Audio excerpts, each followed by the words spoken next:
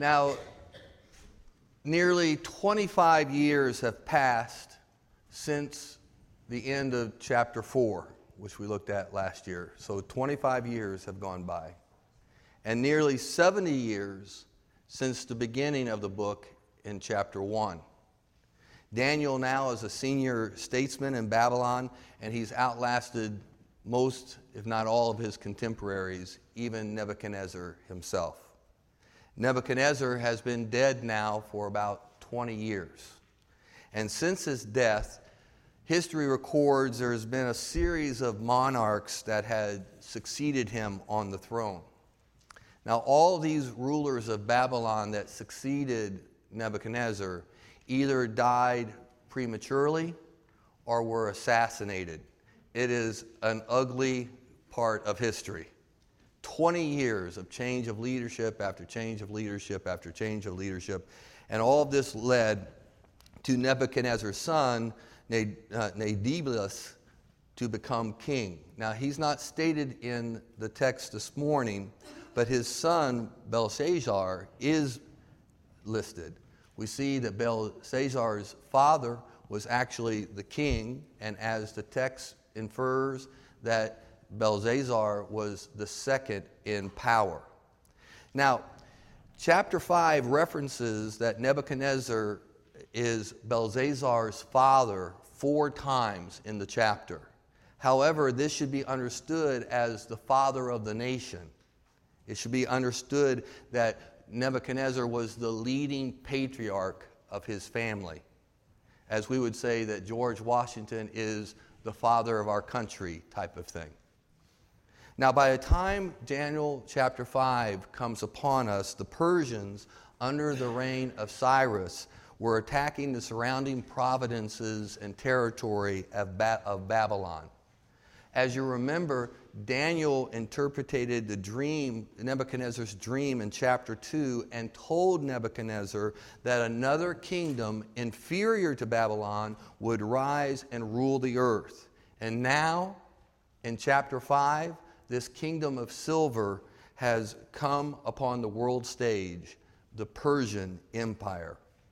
Now remember that even though the Bible is in concert with world history, the main objective of Scripture is to record history as it relates to the redemptive purposes of God.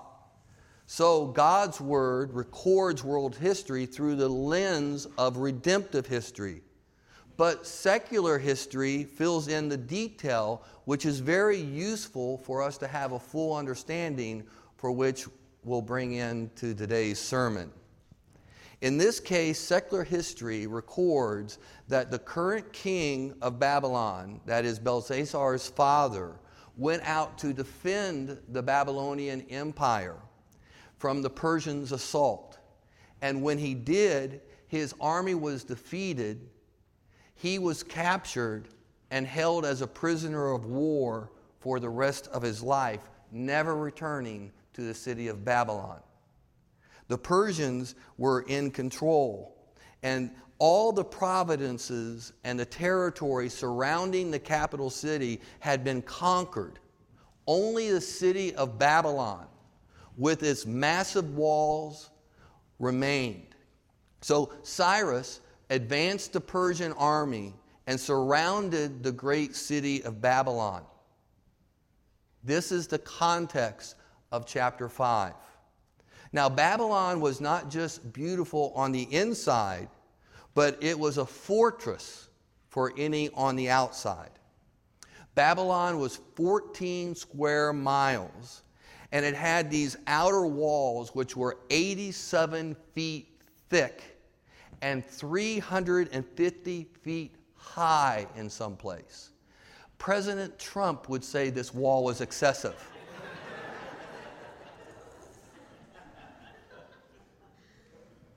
All the walls were designed with an inner and outer barrier with a water moat in between. And all this made Babylon very, very secure. Now, there were hundreds of towers that were on top of these inner walls, so that if somebody did get over the outer wall, then these towers provided perfect aim for those intruders to be targets. Also, it's important for you to understand is that the Euphrates River flowed through the middle of the city of Babylon, providing continual source of fresh water for its gardens, its streams, its livestock, and most importantly, its citizens. And where the river entered and exited the city, Nebuchadnezzar had designed a water gate that allowed the water to flow in, but it prohibited by a system of like a gate below that prohibited intruders from being able to swim under the water gate and enter the city. Trust me, all this information is going to be very helpful later on, okay? I know it sounds like a history lesson now, but just know it's going to make sense. Now, inside the security of the city, verse 1 tells us that King Belshazzar had a great banquet for 1,000 of his nobles and drank wine with them. Now, you might think it strange that the king would be hosting a party for 1,000 people when the Persian army is just right outside those walls. But you see, this shows their confidence in the city's security. For generations, the Babylonians had been told that the city of Babylon could not be conquered. And these nobles, they believed what they had been taught. Too often, those who put their trust in Babylon, those who put their trust in the kingdom of this world, seek God's wisdom way too late. They put their trust in their own significance. They put their trust and they adopt the standards of this age. They reject the pursuit of God's wisdom found in His Word. But the Bible tells us the wisdom of this world is foolishness to God. Instead of seeking the truth of God from the pages of Scripture, people will listen to the voices of Babylon that tell them peace and security. Everything's going to be all right. But it's a lie. And those voices are speaking to us now in our Babylon. It's a lie. This is what's happening in chapter 5. We know that the storehouses of Babylon had plenty of supplies to provide food and other items for years. So throwing a party, especially for his dignitaries, would be good for national morale. And Belshazzar would use this feast to reinforce his place as ruler, to assure his top officials that the city was secure, and to remind the people of the greatness of their gods, the gods of Babylon. Just like the prisoners of Alcatraz could hear the New Year's Eve celebration coming from the banks of the Bay of San Francisco and were frustrated, believe me, Cyrus and his army, as they heard them partying inside that place, were frustrated that they couldn't get in. Now, dinner's been served, and the wine starts flowing freely. And it doesn't take long. People are feeling pretty good. After one toast after another is hoisted up to their city, to their country, to their gods. Often, intoxication will cause us to feel invincible.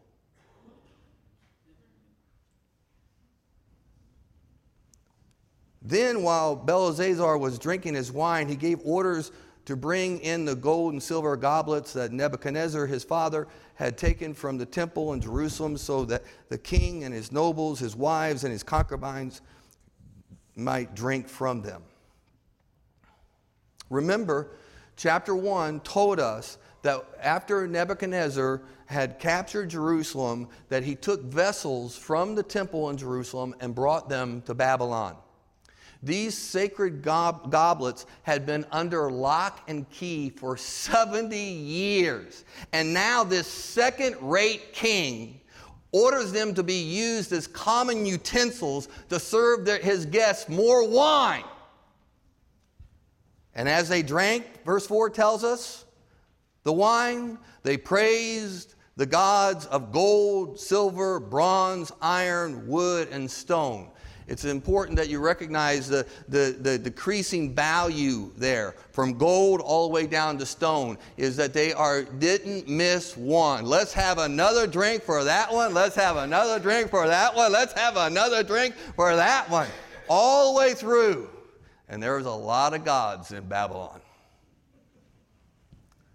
Now, let me make a few points so that we can understand the severity of this mockery. Belshazzar's mockery stems from his defiance to surrender his life to the Lord of heaven.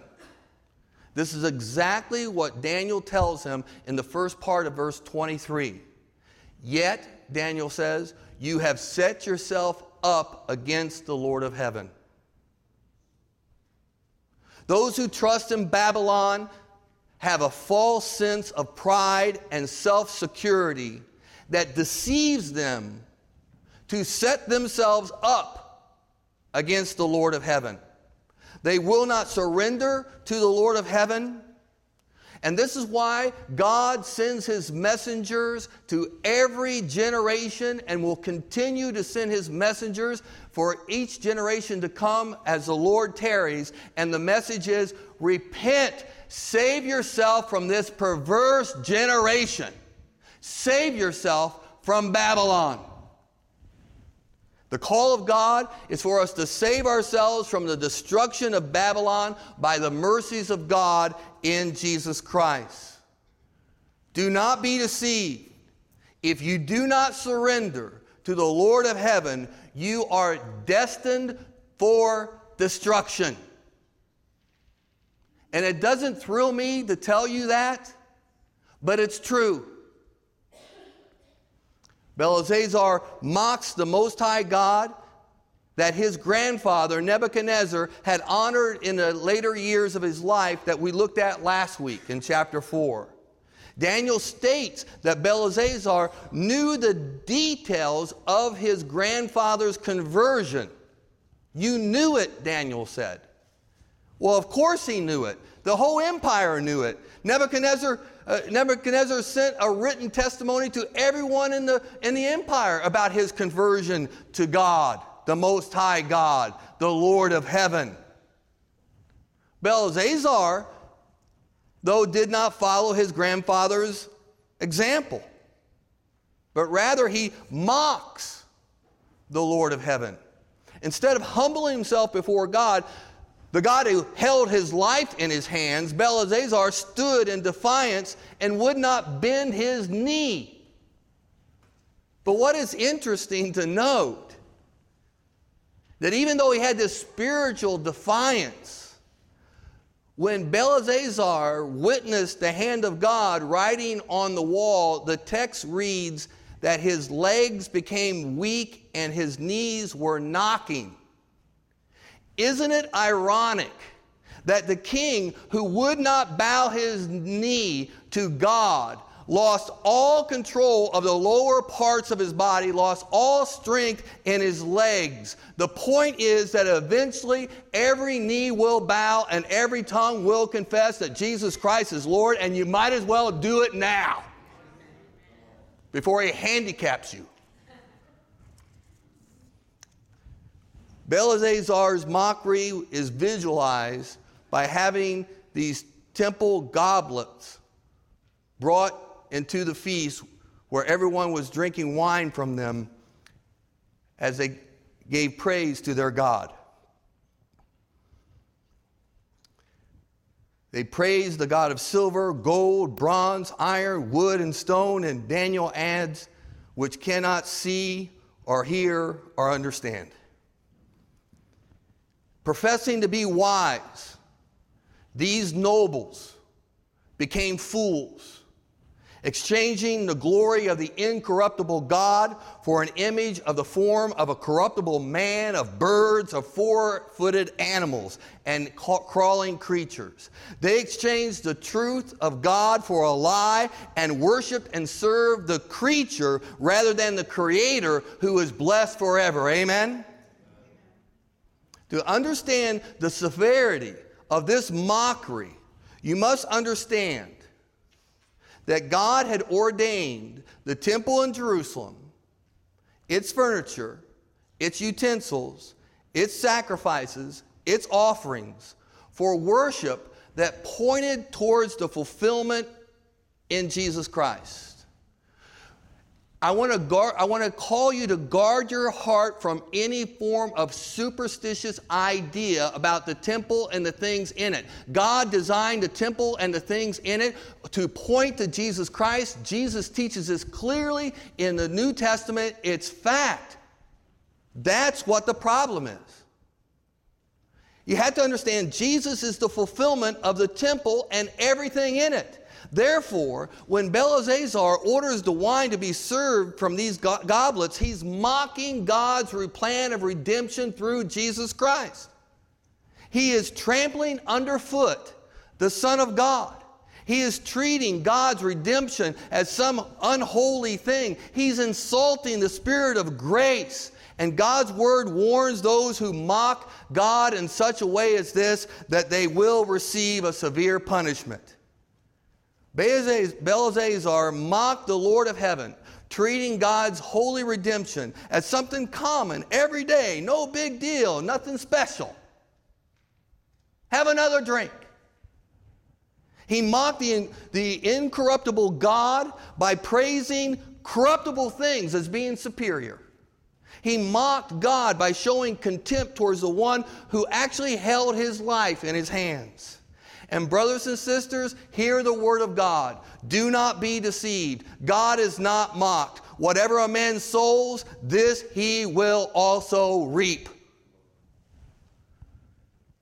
And suddenly, the fingers of a man's hand appeared and wrote on the plaster wall near the lampstand of the royal palace. And the king watched the hand as it wrote. His face turned pale, and he was so frightened that his legs became weak and his knees were knocking. So as this drunken mockery was going on, the fingers of a man's hand appears and starts writing on the plaster wall. Now again, the feast was held in a great hall, large enough to host 1,000 dinner guests. And the hall, of course, was lit by torches, similar to our tiki torches. Remember, this was before electricity. So these torches would provide partial light.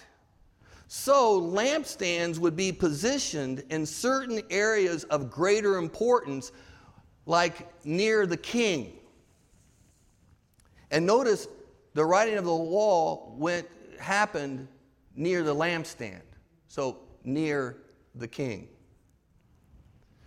The writing on the wall was like a neon sign, glaring into this dimly lit hall so that everybody could see it. The whole experience frightened Belshazzar so badly that he had symptoms of a stroke or a heart attack. And so the king wastes no time and immediately summons the wise men and says, "Whoever reads this writing and tells me what it means will be clothed in purple and have a gold chain placed around his neck, and he'll become the third highest ruler in the kingdom." But they could not read the writing or tell the king what it meant. Now, the man's hand wrote 3 words, probably in Aramaic, but they probably wouldn't have any vowels, only consonants. So those of you who are fans of Wheel of Fortune know the importance of buying a vowel. I can hear Pat Sajak saying right now, "Buy a vowel, buy a vowel," like Barbara and I do yelling at the TV set every night, "Buy a vowel."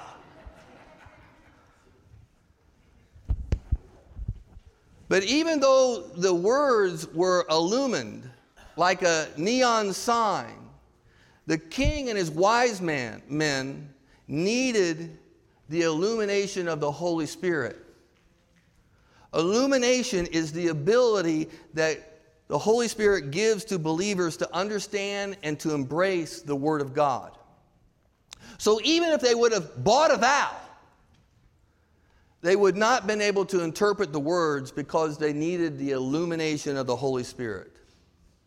Illumination is simply God turning on the lights so that we can understand His Word. Remember how it was before you became a Christian, where you would read the Bible and you didn't understand what it was talking about at all? The reason it was like that is because before Christ entered our lives, the Bible tells us we were blind to God's Word. We were darkened in our understanding. You could read the words, but you couldn't understand what they meant. But by the grace of God, the Holy Spirit comes and turns the lights on for us so that we can read the Word and understand the Word of God. Therefore, the eyes of our hearts have been enlightened. Praise be to His holy name. The inability for the wise men to understand the inscription caused the king to be even more alarmed. His face grew even paler, and everyone in the great hall was totally freaked out. So the queen enters the room. This is Nebuchadnezzar's widow. This is Belshazzar's grandmother. She probably wasn't in attendance of the great feast because of her age. Somebody must have ran and got her, and because they thought that Belshazzar was going to die. And so when she enters the hall and she offers calming words, basically telling her grandson, "Sober up, boy." She reminds him about Daniel and how his God had given him gifts of illumination, insights, and wisdom.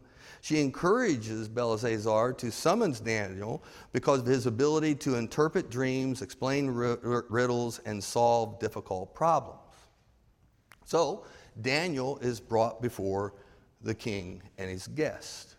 Again, remember, Daniel is an elder statesman, probably in his 80s at this point. And Belshazzar was probably taken back by this old man coming into the great hall and wondered, is this really the guy that Grandma was talking about? This old man? I tell you, age discrimination is everywhere.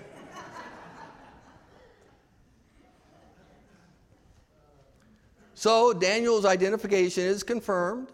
And Belshazzar explains what happens and offers Daniel the same reward as he did the wise men if Daniel could give an interpretation of the handwriting on the wall.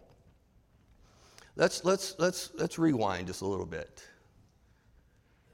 As the old man Daniel walks into that hall, those words were glaring down on him. He immediately knew what those words meant. Notice that Daniel didn't give his customary greeting to Belshazzar, "O king, live forever," because he knew the king's time was just numbered. So why in the world would he say, "O king, live forever," when he knows he's going to hit the bucket tonight? Daniel tells Belshazzar, keep the gifts. Give them to whoever you want to. But I'll go ahead and interpret the words on the wall. Notice, though, a great part of his presentation to Belshazzar is condemning Belshazzar for the mockery that he's shown towards his grandfather's throne, and the mockery that he's shown towards his grandfather's God. And then he gives the king the message from God. Daniel first explains to Belshazzar and to everyone in the hall that the hand that wrote these words was sent from God, the God that his grandfather, Nebuchadnezzar, worshipped. Daniel then says, "This is the inscription that was written. Mene, Mene, Tekel, person. Then Daniel speaks directly to Belteshazzar. And he says, this is what these words mean. Meaning, God has numbered the days of your reign and has brought it to an end. Tekel, you have been weighed on the scales and found wanting. Peres, your kingdom is divided and given to the Medes and the Persians. God's message to Belteshazzar was clear and direct. God has brought an end to his reign. He has been found deficient, and his kingdom will be given over to the Persians. God's message to Belteshazzar is exactly the same message he gives to each one of us. God has numbered our days, and one day our reign on earth will end. Each of us is found deficient because we don't meet up to God's standards. And one day, our individual kingdoms that we work so hard for will be given to another.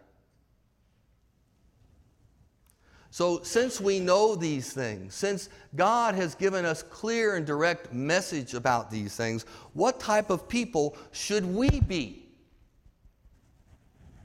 Are we going to be like people who live in the deception of Babylon, destined for destruction? Or are we going to be the people living for the glory of Christ's kingdom, longing for a better city that is a heavenly one, looking for a city whose architect and builder is God?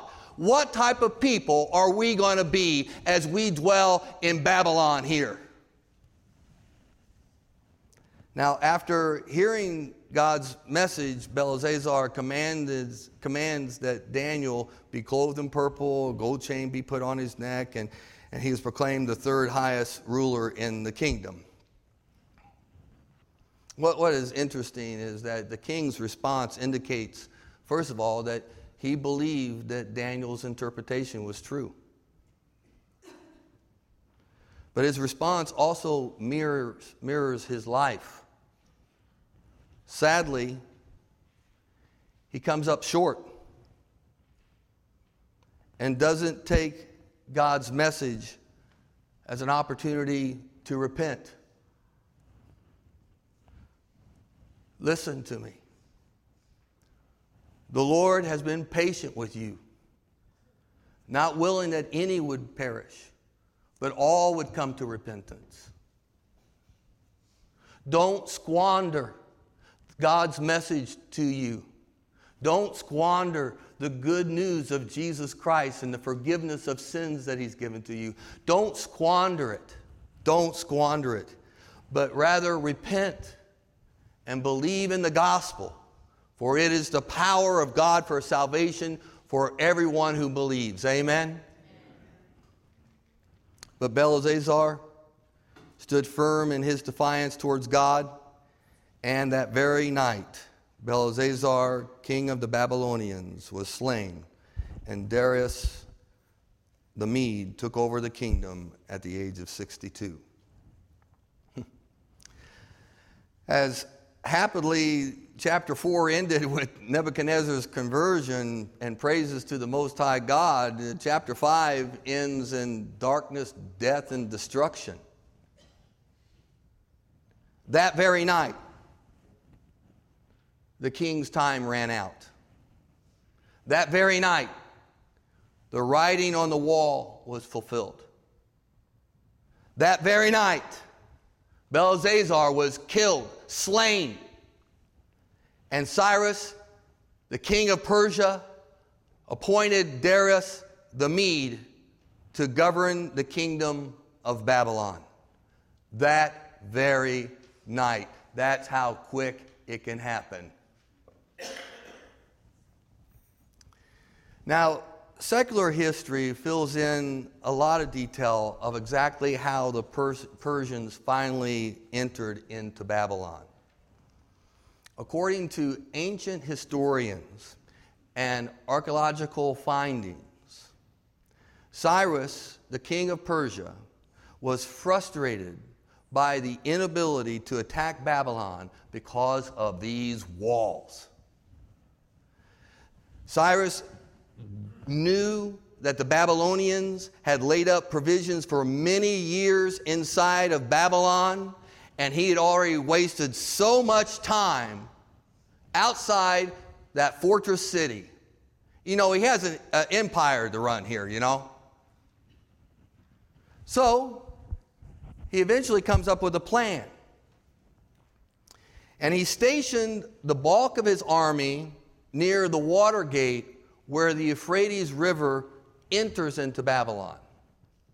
And then he stations another battalion of soldiers at the river where it exits Babylon. And he orders both groups to enter the city as soon as the river level becomes shallow enough so that they can pass under the water gate. And then Cyrus marches the rest of his army up the banks of the Euphrates until he comes to a spot where there is an existing swamp. I just want you to listen to this respected historian from centuries ago. Quote, Cyrus then dug a trench and diverted the flow of the Euphrates River into a new channel that led to an existing swamp. The level of the river then dropped to such a level that it became like a stream. His army was then able to take the city by marching through the shallow waters. The Babylonians at that time were celebrating intensely at a feast to one of their gods, and they were taken totally by surprise, unquote. Secular history in concert with biblical history giving us the redemptive narrative. Are y'all getting this? The attack of the Persians against the residents of Babylon was brutal.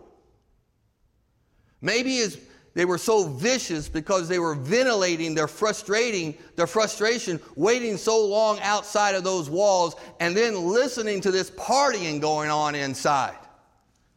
So when they got in there, they were vicious. The prophet Isaiah prophesies, giving us a description of this attack of the Persians upon Babylon that night in chapter 13 of Isaiah. The Lord declares, Behold, I am going to stir up the Medes against them, who will not value silver or take pleasure in gold, and their bows will mow down the young men. They will not even have compassion on the fruit of the womb, nor will their eye pity children. And Babylon, the beauty of the kingdoms, the glory of the Chaldeans' pride, will be as when God overthrew Sodom and Gomorrah. Prophet Isaiah. Brothers and sisters, we don't have the gift of revelation like Daniel did. We've probably never experienced a divine act like this writing on the wall. But I'm here to tell you this morning that God has revealed His Word and has written it down in the pages of Scripture. Figuratively speaking, God has written His Word on the wall. It's right here. Tells us everything we need to know so that we can repent, come to Christ, and live for the glory of God. So we should be quick to humble ourselves and to listen to His Word and to seek to obey His commands. Even though we might not know the exact day or hour that the Lord will come or when He will call us home, we know by His Word that that day is going to come. It's going to come. It's no surprise. What is a surprise, though, is that those who dwell in Babylon keep on telling you peace and security, peace and security. Don't get all hung up with this religious stuff, that Bible stuff. Come on, man. Enjoy life. Let's have a party. Let's pass the wine. Everything's going to be all right. It's a lie. It's a lie. And Babylon today, this world, the kingdom of this world today is telling you, don't get too much down into that Bible stuff. Have a glass of wine. Relax. Let's party. I'm telling you, it's a lie. Those in Christ, those whose eyes of their hearts have been enlightened, the Bible says we should be on alert and sober, having confidence in the hope of God's calling upon our lives and confidence in the riches of the glory of His inheritance that He's given to us in God's Word. And what I'm saying to you today is that the writing is on the wall of God's Word. Babylon, the kingdoms of this world are going to fall. It might look like they're winning right now, but they're going to fall. Therefore, the call upon all of us is to surrender our lives to Jesus Christ. Humble ourselves before Him. Seek His will. Learn His Word before it's too late. Because one day, we will hear an angel cry out with a loud voice, "Fallen, fallen is Babylon the Great!" That's what the Bible says.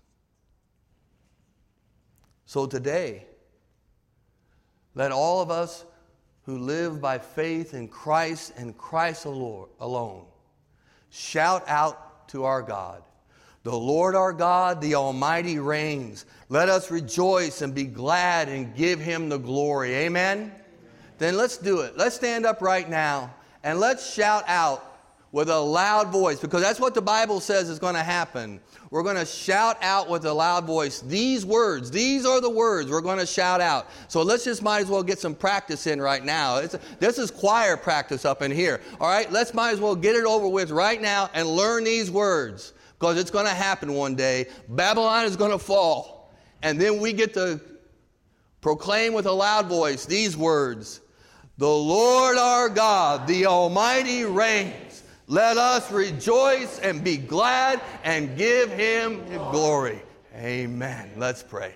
Lord God, we thank You that even in the midst of this darkness, death, and destruction that we read about in chapter 5, there is a glorious hope found for those in Christ. Lord Jesus, come into my life. Save me from my sins. Claim me as a child of God, not because I'm deserving, but because Jesus Christ's sacrifice was total, complete, and all of His accomplishments by Your love have been poured out upon me. Lord Jesus, I claim You as my Savior and my Lord. Come into my life, save me from my sins. And as a child of God, Lord, help me not to be deceived by Babylon. And help me, Lord, to keep my focus on that great day yet to come. We give You praise in Jesus' name. Amen.